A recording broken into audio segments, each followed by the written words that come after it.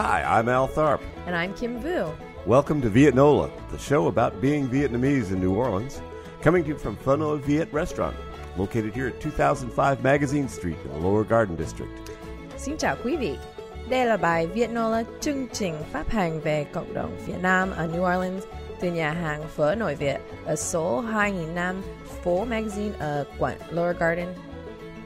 Today on the show, we've got some ancient wisdom, some lessons on being a polite Vietnamese person, news, and a conversation with our guest, Thap Bui, Deputy Director of Mary Queen of Vietnam. Welcome, welcome. Thank you. Welcome, Thap. Hi. We're excited to have you. I'm excited to be here. I'm going to rely on you heavily today to help teach Al some good Vietiquette. I'll do my best. And our language lesson as well. Okay. But first, can you tell our listeners what you do for a living? And Yes. So hello everyone. My name is Thap Bui, and I'm the Deputy Director at MQVN Community Development Corporation, which is a nonprofit that was started right after Hurricane Katrina. Now that is connected with the church, correct? We were born out of church leaders, but we're not affiliated. Okay. Yeah, we're two separate entities. We share share the the same. name. We share similar names. Yes. Mary Queen of Vietnam, Yeah. correct? Okay. And what are your kind of hot projects right now? Right now, we have a lot of different projects because we're a community development corporation. Or a lot of our work focuses on development of the New Orleans East area. So we own and operate a community health center. It's called Noella Community Health Center. We also have a Viet Village Urban Farm, and then we also have an aquaponics program that was started right after the BP oil drilling disaster. And on top of that, we do in-house social services, interpretations, translations, you name it, we have it. And so this only existed since Katrina, correct? Yeah, But the May church 2006. predated it, correct? Yeah, the church, it's been around since the communion has been around. About. So 1975 till now, so almost 40 years. And you're an Eastern girl, right? Yeah, I was born and raised in New Orleans East. Yes. Forever. Forever NOLA. And you continue to live in the East, correct? Yes. And why did this only come to life after Katrina? I mean, these projects aren't necessarily related to the disaster, correct? They are. I mean, in a way. Before Katrina, we had 3 major hospitals in the area. Businesses were great. And then we also had like local supermarkets that were readily accessible for like food. But after Katrina, none of the hospitals have returned. The nearest supermarket took 2 years to return to our community. Which one is that? Winn-Dixie. Yeah, so in the meantime, community members were very concerned about their livelihoods, and they looked to community leaders to sort of address a lot of these issues, a lot of these development issues. So MQVN CDC was incorporated to help, the community members in the rebuilding process. Now, the area in the East, that strip of, probably 20 or so businesses, Vietnamese-owned businesses, did those exist there before the storm, or was that coming out of the need to fulfill the gap? Right.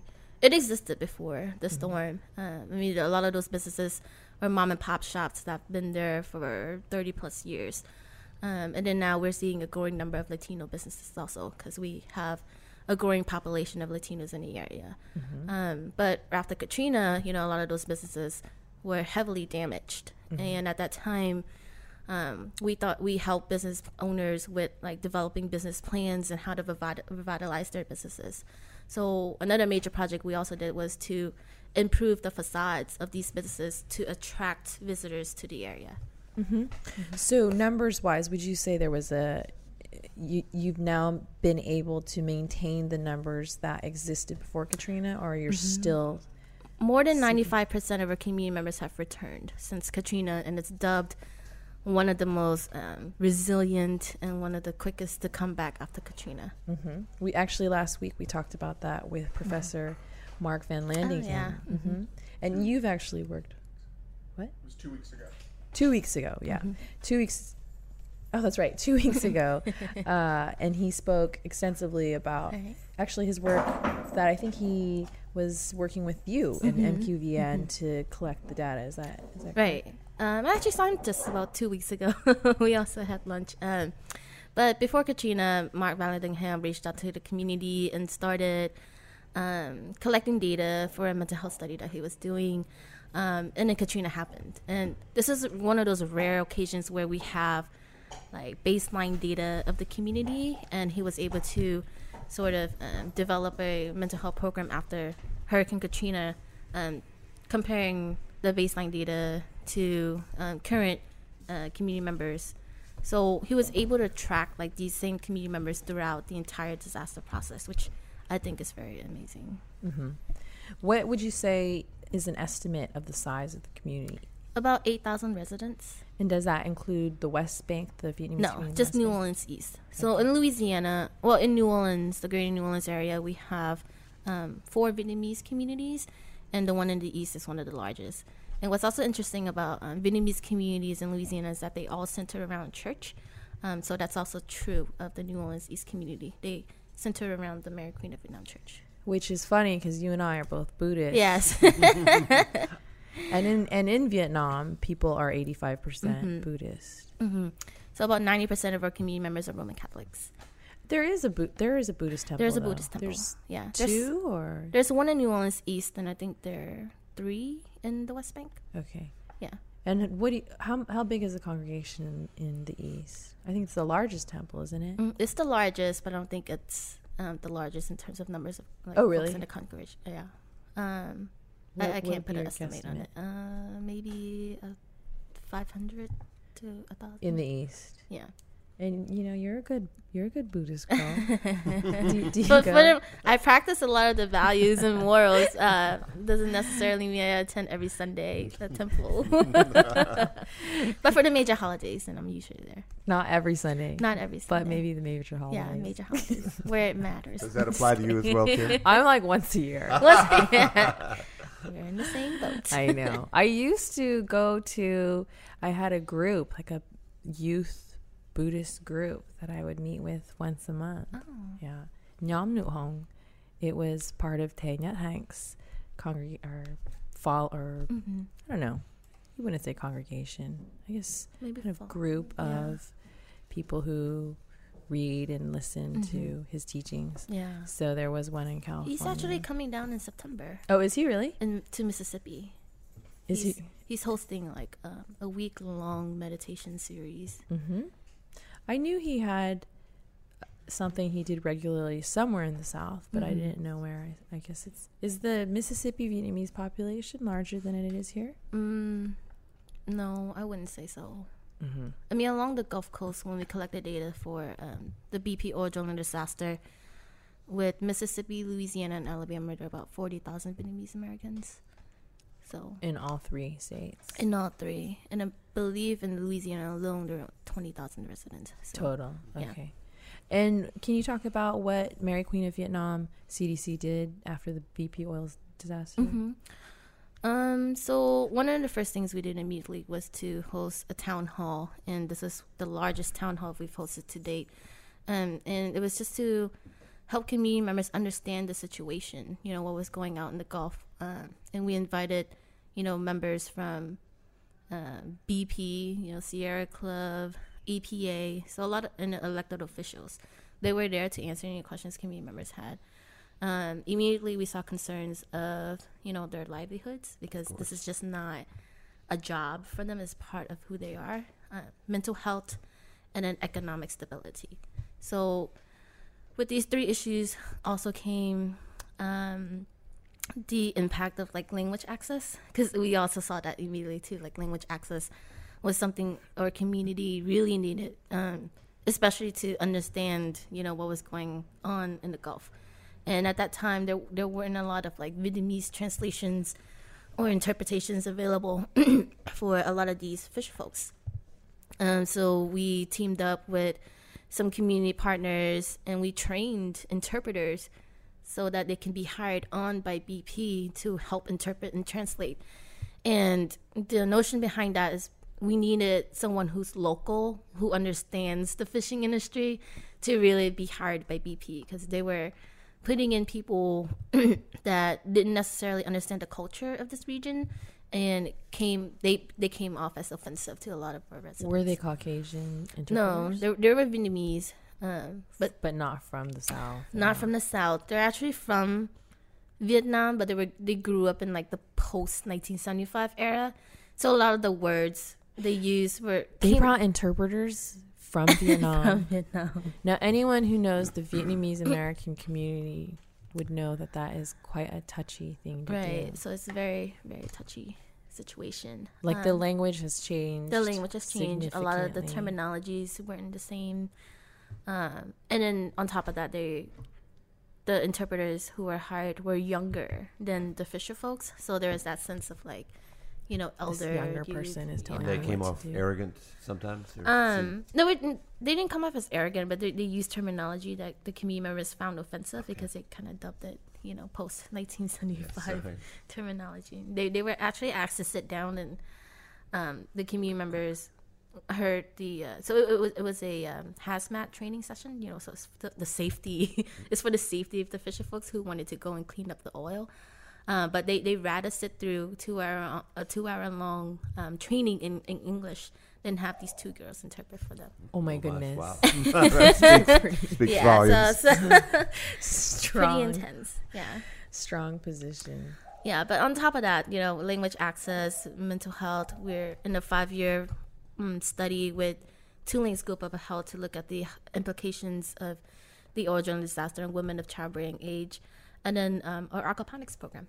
So aquaponics, I believe one of my coworkers has actually been on the show and talked about that. But Would you just give us a brief explanation? so it's the technology of combining aquaculture and hydroponics into one. And growing what So- sorts of... All sorts of vegetables. So they're growing in mint. I mean, in herbs. So like they're growing basil, a special salad mix called mescaline.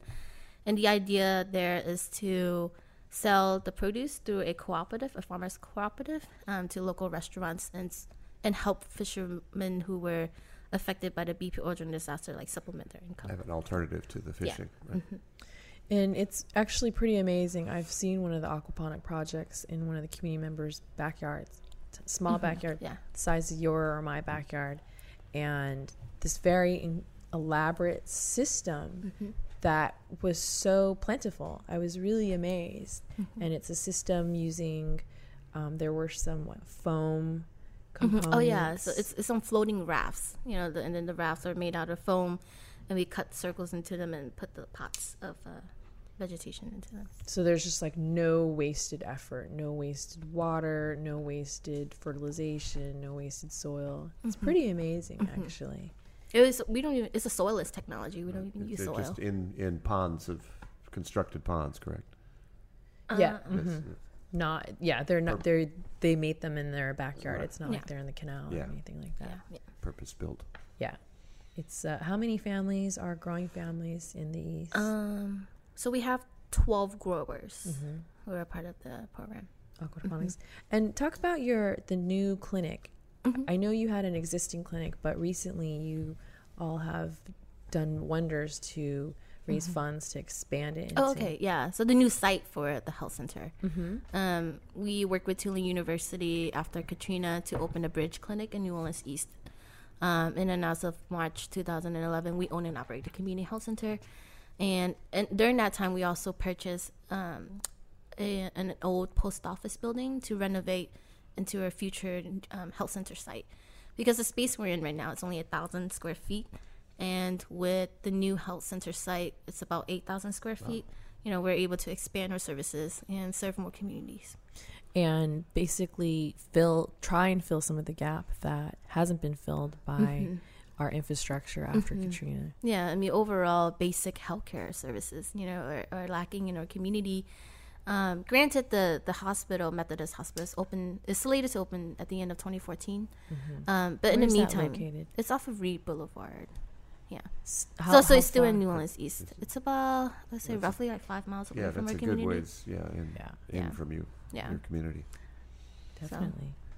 Well, thank you so much for sharing that No information problem. about MQVN. I always like to keep current with what you guys are doing. I mean, I met TAP 2 or 3 years ago because they were so amazingly successful in raising funds for this health center that she's speaking about. So we met at a funders conference, a conference that funders held for nonprofit workers, and they were just the superstars Thank you. of the show. Well, you were there too, so you're also a superstar. I was sneaking in under camouflage. I pretended I was with you guys. I'm Vietnamese. I'm with them. Yeah, most often, we're one of the only Vietnamese who are represented at different meetings. So it's always nice to have another person there. Yes, my boss was very worried, actually. She's like, Kim, you stay away from those Mary Queen of Vietnam girls. I see what's happening here. I'm not going to let them poach you for me. Well, we talked before the show a little bit about, our culture, Vietnamese, or really more Vietnamese American culture is what you and I grew up with. And I asked you to share something about Vietnamese culture that you thought was interesting so we can further help Al be a good Vietnamese American. Do you want to? I think this is a very funny point because it's so ingrained into our culture. Yeah. In a lot of Asian cultures in general. Yeah. But yeah. Go ahead. So when I was asked this question, I pondered for a little bit because I was like, man, what? Because you're so used to growing up in your own culture that sometimes it's hard to take a step back and look at your values and how that differs from other cultures. But even habits. Yeah. Like, you don't have hot sauce? That's why they call them habits, right? So one of the things I brought up is the importance of face, or mat, in Vietnamese. The importance of face in the Vietnamese culture. So not literally, not just the literal face, but just how you are perceived by other people. Huge. Huge. You never, like, our elders have always taught us to never do anything that would make them lose face. So I feel like that's ingrained within me. I feel like that's also a very prideful issue. Because of them not wanting to lose face. You have to work hard. Do well in school and represent them well. Yeah. It's more shameful to let outsiders know about your family's weaknesses than anything else. It's huge. That has to be somewhat of a burden to carry, I would think, in some way. Yeah. Yes. In a way. Yeah, but I mean, it also, I guess there's like, the pros of it is just you want to work harder for your parents to not lose face, so I think you've been taught that when you were growing up. I think in some ways it's a burden. In other ways it makes you feel useful, that like you're part of something. And I think in that sense, I think everyone in New Orleans was very impressed about how the Vietnamese community was able to quite quickly rebuild, for instance. Reconstitute, always. Right. And I think a big part of that is about learning to be there for others so that there's this sense of we haven't lost face, Yeah.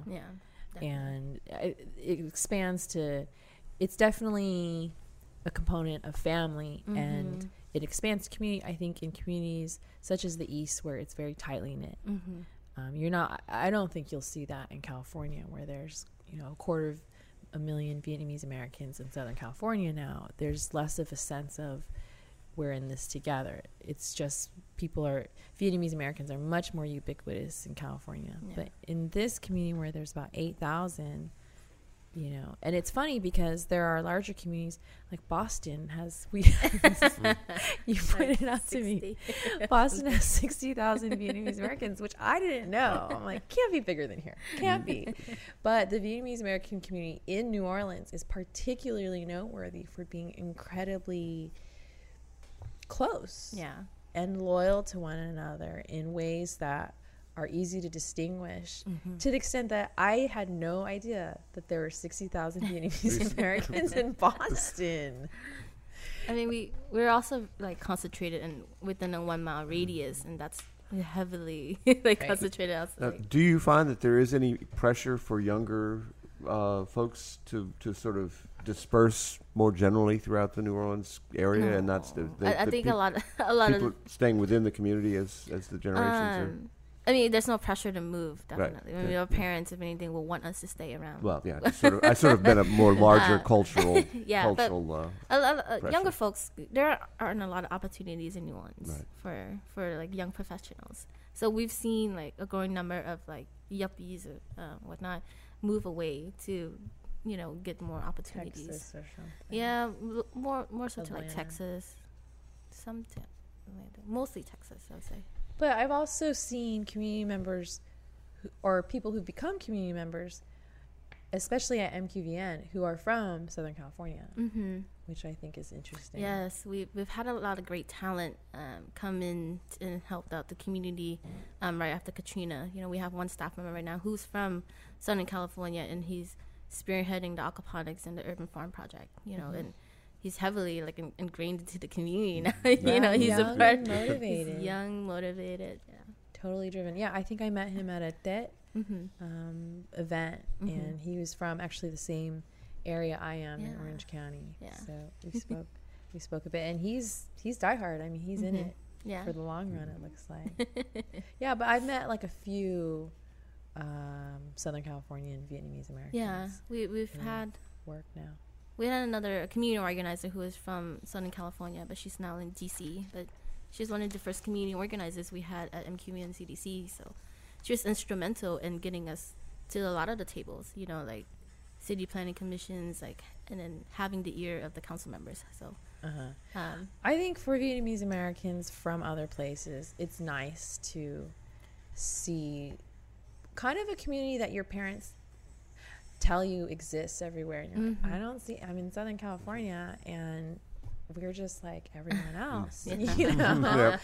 But my parents, even when I took them to the East, they were overwhelmed by how traditional it felt. Completely overwhelmed, and they've been surrounded by Vietnamese Americans since they came to this country. And they were saying it's you feel like you could possibly be Nha Que, like in Nha Que, in the countryside, because elderly women will still wear the conical hats while gardening. And they were just amazed that my dad said it was like we were in a time machine. And I think that's nice, because, you know, when I grow up in Southern California, and they kind of, I wouldn't say they try and fool me, but they try and instill these norms that I have no idea what they're talking about, you know? And it took me living in Vietnam for a year as an adult in my 20s, and also now living here close to a very close-knit Vietnamese American community to kind of make sense of those norms and those values that they kept telling us about, like it was a fairy tale or something. Right. So I personally made a decision to move to New Orleans and buy a house here, because greatly comforted by the idea that there is the community in the East. So well, we're happy to have you here. And very welcoming as well. So this is the part of the show where I bring a casao, or callao, as you say. We both have, I think, a little bit of mix, because our parents both grew up in the North, but spent probably the majority of their lives in the South of Vietnam before coming to this country. So, and then my parents were from the South, so they. I thought you said your parents were Northern. No. So they're from the South. We have some. My Vietnamese has some Southern components, but mostly I sound Northern, and people look at me funny in the stores. And that has partly to do with your adult experience, correct? Yeah, I'm also very Americanized. Oh, right. And I lived in Hanoi. Yeah. So a lot of my Vietnamese. Very strong accents. You mean they don't have the Southern accent? Which is funny, because the Southern accent is considered kind of twangy and slow, just like that's in familiar, this country. Right? Being in Louisiana. So I say casao, and she says callao. And this one is about protecting. I think this is a good one for our topics today in community. And here goes. La lang doom la zak. So literally it means the strong leaf protects the weak leaf. And I think it goes further to say the stronger members of the community should look out for the weaker members. And so when I was kind of looking up this proverb, I, of course, Google, God bless Google. And there was actually an interesting YouTube that was made in Vietnam about an elderly woman who still takes care of her blind granddaughter. Oh my gosh. Yeah. So I think it's the idea of, and it also spoke about like generosity.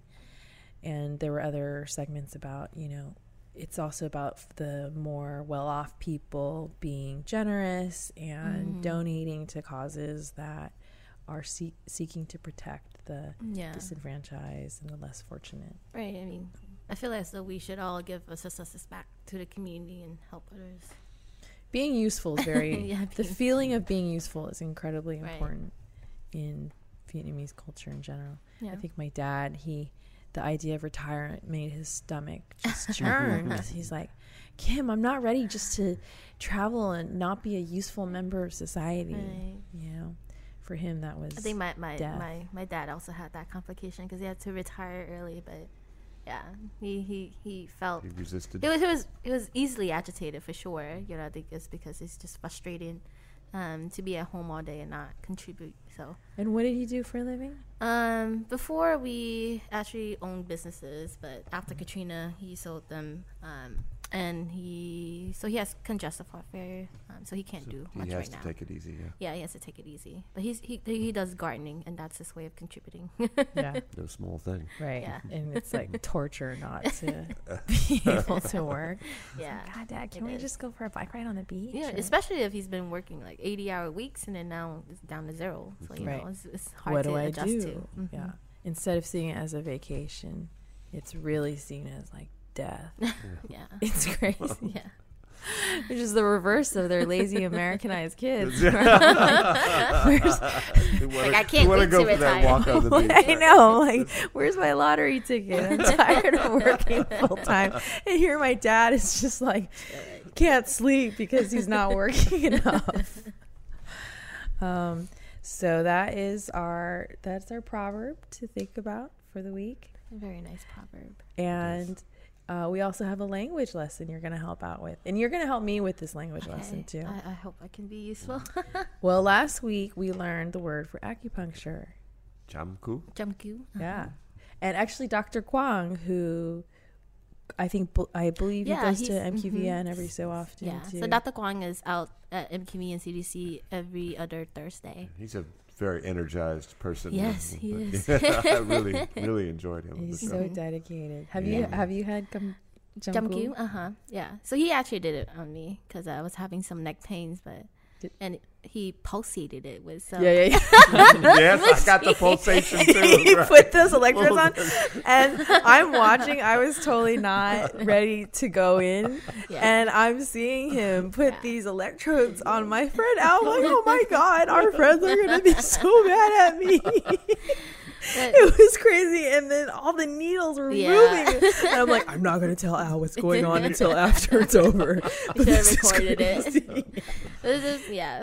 But I really like Dr. Kwong because he also goes into details of like what the acupuncture does, and like what kind of remedies can be done right after the session. So he goes into detail into like the treatment, the natural treatment of acupuncture. He gave me a sort of list of instructions and Mark Sebastian to follow up with, and like you say, very very detailed.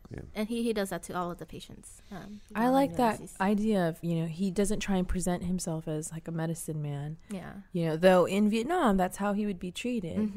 As kind of the first line source of information and knowledge, but he doesn't possess an air of secrecy. He's very communicative as to what's going on. Talks about the process as he's performing it, what this is doing, and I was surprised he told you. He's like, okay, and so now I'm gonna. I'm like, I don't know. Al should know. It looks really, really scary. And he put 6 in me. 6. Like, like some mustard seeds in my ears. I think I've had about 6 or 7. I mean, they're all on my neck and my head. How did it help your neck? To some extent. Yeah, I mean, I think you have to go kind of regularly. Yeah, for longer my session lasted like 5 minutes because we're Oh, I had rush. yeah, it was in a our rush, sessions were like an hour Yeah, it and was a long change time, or right, something. exactly. Yeah. So And for Al, actually, it helped him with his knee. With knees, exactly. No, it's very really Nice. tell a distinct difference. It was really helpful. It was pretty cool. So I guess you'll be visiting him. Yes, I will. Actually, So yeah, I Look talked out to our mutual friends. He's like, Al loved the acupuncture. I did. That was a great experience. And partly because of Dr. Kwong, he's just such a It's really you know, nice. Very Yeah. reassuring likable. personality. Yeah. Mm-hmm.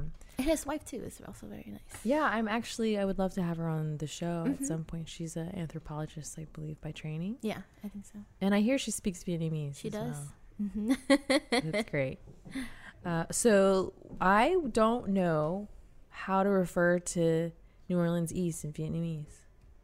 And I'd like you to share that with both Al and myself. And you mean like what the Vietnamese community Yeah. call it? Yeah. So it's called Versailles.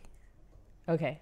But I don't, So Versailles actually Versailles. was So- one of the... Go ahead. so Versailles is not modeling after Versailles, France, but Versailles because the community grew out of the Versailles Arms apartments, a low-income housing that was sort of designated for a lot of the Vietnamese refugees to come live. So, like the Vietnamese community members call the community Versailles. It's still known as Versailles. It's still known as Versailles. Even though that complex, the series of Yeah. apartment buildings is now blighted and abandoned. No one lives there. Mhm. It's not abandoned, but nobody lives there, and it's definitely blighted. Mm-hmm. So I've heard people say Versailles, but I didn't know if there's like an actual Vietnamese term for the East. Just Versailles. It's funny. Sorry, I didn't get to do your Vietnamese language. No, but I mean, the thing is, that's Vietnamese American, is to say, because my parents said, oh, there's Versailles, Versailles. and all the Vietnamese Americans in Orange County know about Versailles. But I'm like, Yeah. is there a term people I mean, my hear? mom says Jaksai only because I don't think she can pronounce it correctly. But she's so Jaksai, so A Vietnamese accent. yeah. But I mean, and then officially, the community is known as Village de l'Est. Like it's recognized as the Village de l'Est neighborhood by the city. So. Well, are there any events coming up that you would like to talk about? Maybe your work that you do regularly with the food drive? Yeah, so every third Thursday of the month, we have a Second Harvest food pantry. And this is one of our regular events where Second Harvest will come with a mobile truck and we will deliver, put into boxes like fresh produce and meats for community members. Because obviously food access is a huge concern in New Orleans East. So this is one of the ways that we can help address that. Yeah, so it's every third Thursday from 9 to noon, and we're always looking for volunteers. We always need extra hands on deck. And if someone wants to volunteer who's listening, how can they contact you? Yeah, they can contact me at 504-255-9170, or if you go into our website at www.mqvncdc.org, you can get contact info there also. And the actual food drive is located where? It's also right at our offices, right in front In of our New Orleans offices. East. Great. Yeah. Well, thank you so much for coming on the show. Thank you for having me. This has been exciting. That's Vietnola for today. Thank you so much for joining us at home, at work, on your phone, wherever you are, whatever you're doing. And a special thanks to today's guest, Tap Bui. Our show is produced by Kim Vu, Al Tharp, and Grant Morris. Our technical director is Chris Kehoe. Our web guru is Dr. Cliff Brigden. Our theme song was written by Taylor Smith and performed by the Swamp Lilies. The fabulous audio quality of this show is brought to you in part by PreSonus Audio Electronics. PreSonus makes some of the best audio recording and live sound products, including Studio One music production software, Studio Live digital mixing consoles, Era Studio monitors, and much more. Visit www.presonus.com for more information. You can follow us on Twitter at It's New Orleans. You can like us on Facebook. We're at It's New Orleans. And you can subscribe to our podcast on iTunes and Stitcher. You can listen to our other Vietnola shows on our website, itsneworleans.com, as well as our other shows, Happy Hour, Out to Lunch, Mindset, True the Game, and Midnight Menu +1. Keep up with all kinds of fun happenings here at Vietnola by getting on our mailing list. Sign up on our website, itsneworleans.com. Vietnola was recorded today at Phenoy Viet, 2005 Magazine Street in the Lower Garden District. If you'd like to be a guest on a Vietnola show, we'd love to have you. Drop us a line. You'll find all the info on our website. Vietnola is produced by INO Broadcasting for itsneworleans.com. For Kim Vu and everyone here at Vietnola, thanks for joining us today. We look forward to seeing you back here around the table at Hanoi Viet next week for our next episode of Vietnola. Until then, I'm Al Tharp. And I'm Kim Vu. Bye. Goodbye.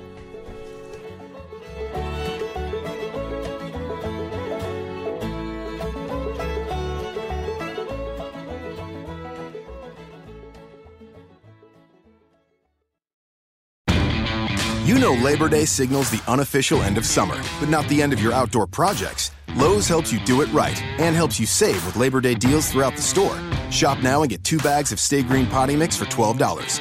And keep your lawn looking neat and trim with a Craftsman 2-cycle 17-inch gas string trimmer, now $20 off at just $119. Whatever's still on your to-do list this Labor Day, do it right for less. Start with Lowe's. Offers valid through 8/28. Soil offer excludes Alaska and Hawaii. U.S. only.